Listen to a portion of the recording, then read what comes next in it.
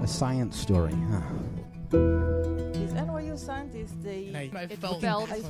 But I was so and I just thought, well, I had figured it out. it was that golden moment. Because science was on my side.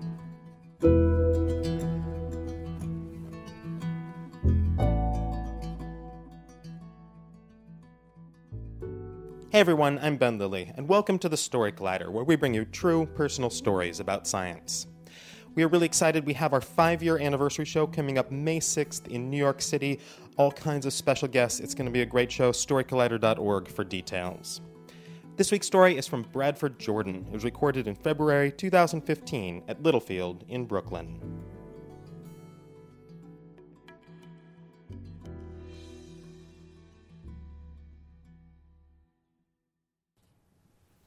Third grade show and tell is a high-stakes game, especially in Mr. Denholm's class at Castleview Elementary School in Riverside, California. Mr. Denholm is famous for having really awesome show and tells, and my class has some heavy hitters in it. We've got Pablo Cuellar, we've got Terrell Price, and we've got Hikaru Yamamoto.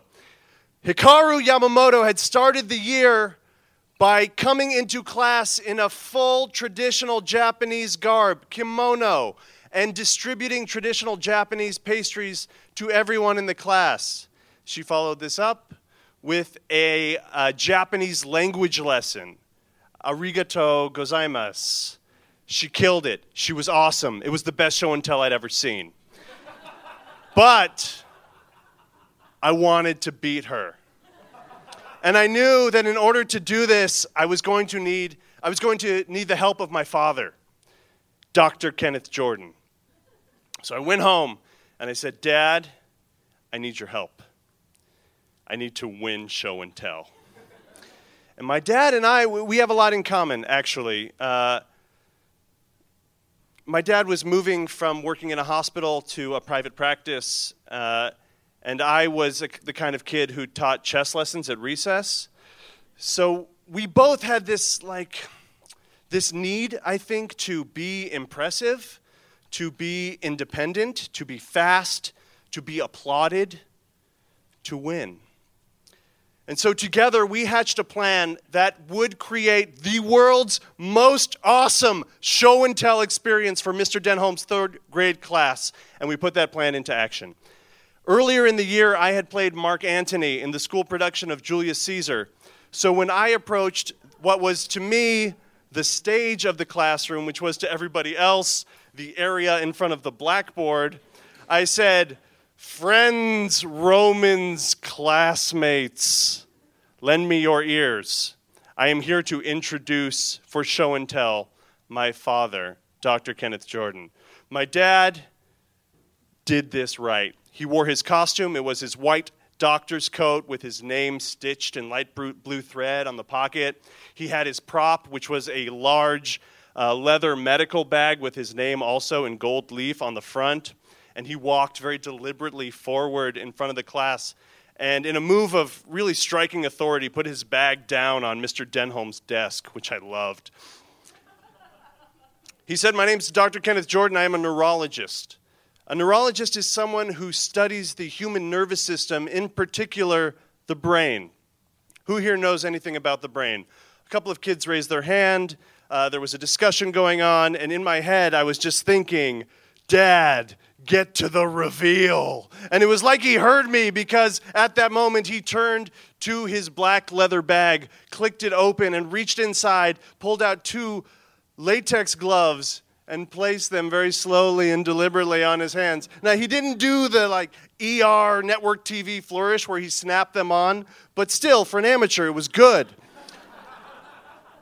And then he turned back to his bag, and sort of like a medical Mary Poppins, he pulls out this huge, opaque Tupperware. This is the sort of thing that you might bring an enormous amount of coleslaw to a picnic in. And he places it on the desk, and he cracks the lid of the Tupperware. And this vaguely medical, overpowering aroma just fills the room instantly. And I'm just scanning the audience, and I'm watching their curiosity get piqued. Then my dad, hero, reaches into this Tupperware and like Arthur pulling his sword from the stone, he lifts up in front of everyone in the class. Yes, it's true, it's real. A human brain! Take that, Hikaru Yamamoto!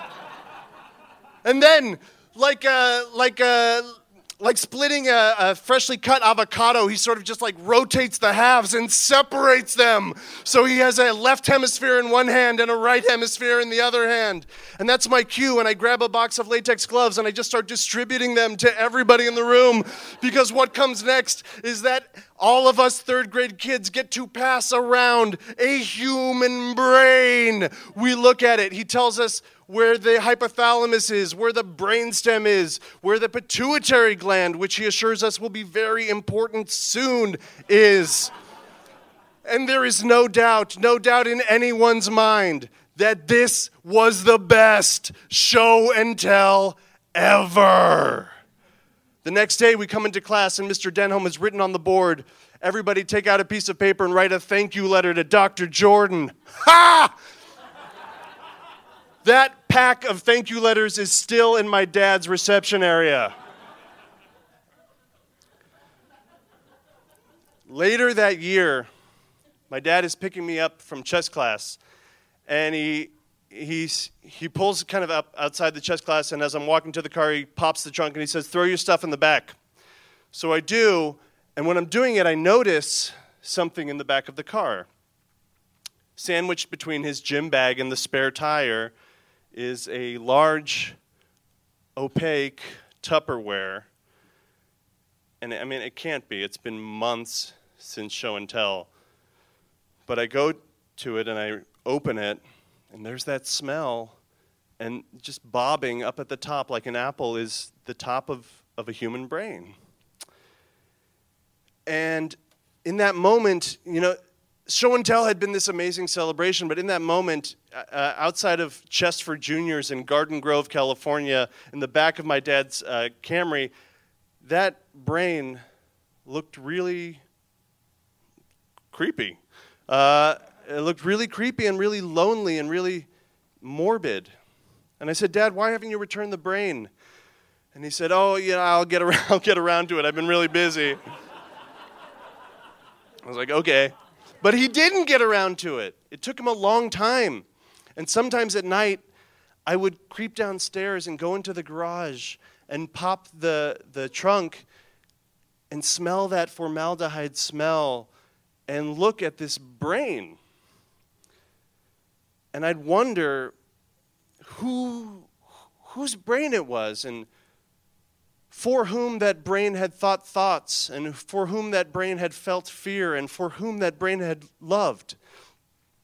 And then I would close it, and I would close the trunk, and I'd go back up to bed. So eventually he did return the brain, which was good, was for the best. And many, many years later, I was 16 years old, and I needed my dad's help again, because I needed to get a driver's license. I was 16, I was in Southern California. This was the thing to do. And my dad wasn't as helpful this time around. In fact, he said to me in no uncertain terms, "Son, I have had too many kids in my office with traumatic brain injuries to ever let you get a driver's license at 16. I have studied the science, and I know that after the age of 18, drivers become much, much safer. So you're going to have to wait till you're 18 to get your driver's license." This was a huge bummer to me. It's very hard to be someone who wants to be loved, who wants to be impressive, who wants to be applauded, who wants to be independent, and not have a car. And my dad said, "Son, let me tell you a story. There was a man named Michael. And this man had just gotten his driver's license, and he was driving in his new car. And he liked his car so much that he decided to go well over the speed limit. And even though he was on open road, he lost control of the car and crashed.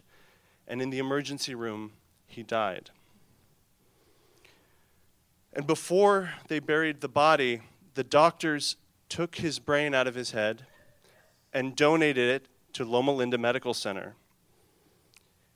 And when you were 9 years old, I brought that brain into your classroom.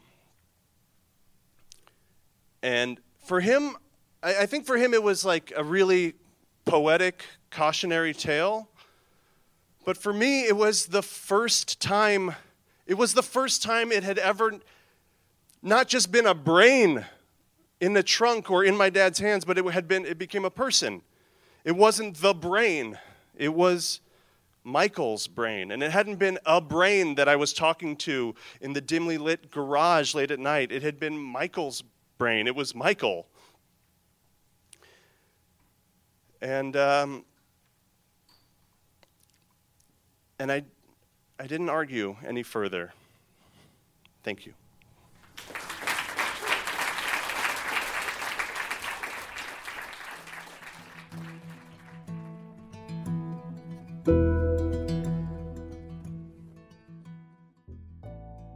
That was Bradford Jordan. Bradford is an actor, improviser, storyteller, and facilitator. He's a lead teacher at the People's Improv Theater in New York and an actor, director, and teacher with the National Arts and Literacy organization, the Story Pirates, which teaches creative writing workshops to school kids and works with the creative team to adapt their stories to musical sketch comedy shows. For more science stories, take a look at storycollider.org, where we have archives of the podcast and upcoming events. The Story Collider is produced by me, Brian Wecht, Aaron Barker, and Ari Daniel. The podcast is produced by Rose Avalith. Additional help from Brooke Williams, Lena Groger, and Justin D'Ambrosio. The theme music is by Ghost. Special thanks to Littlefield for hosting the show, and to my dad for being a geologist and having a rock collection, not a brain collection. Thanks for listening.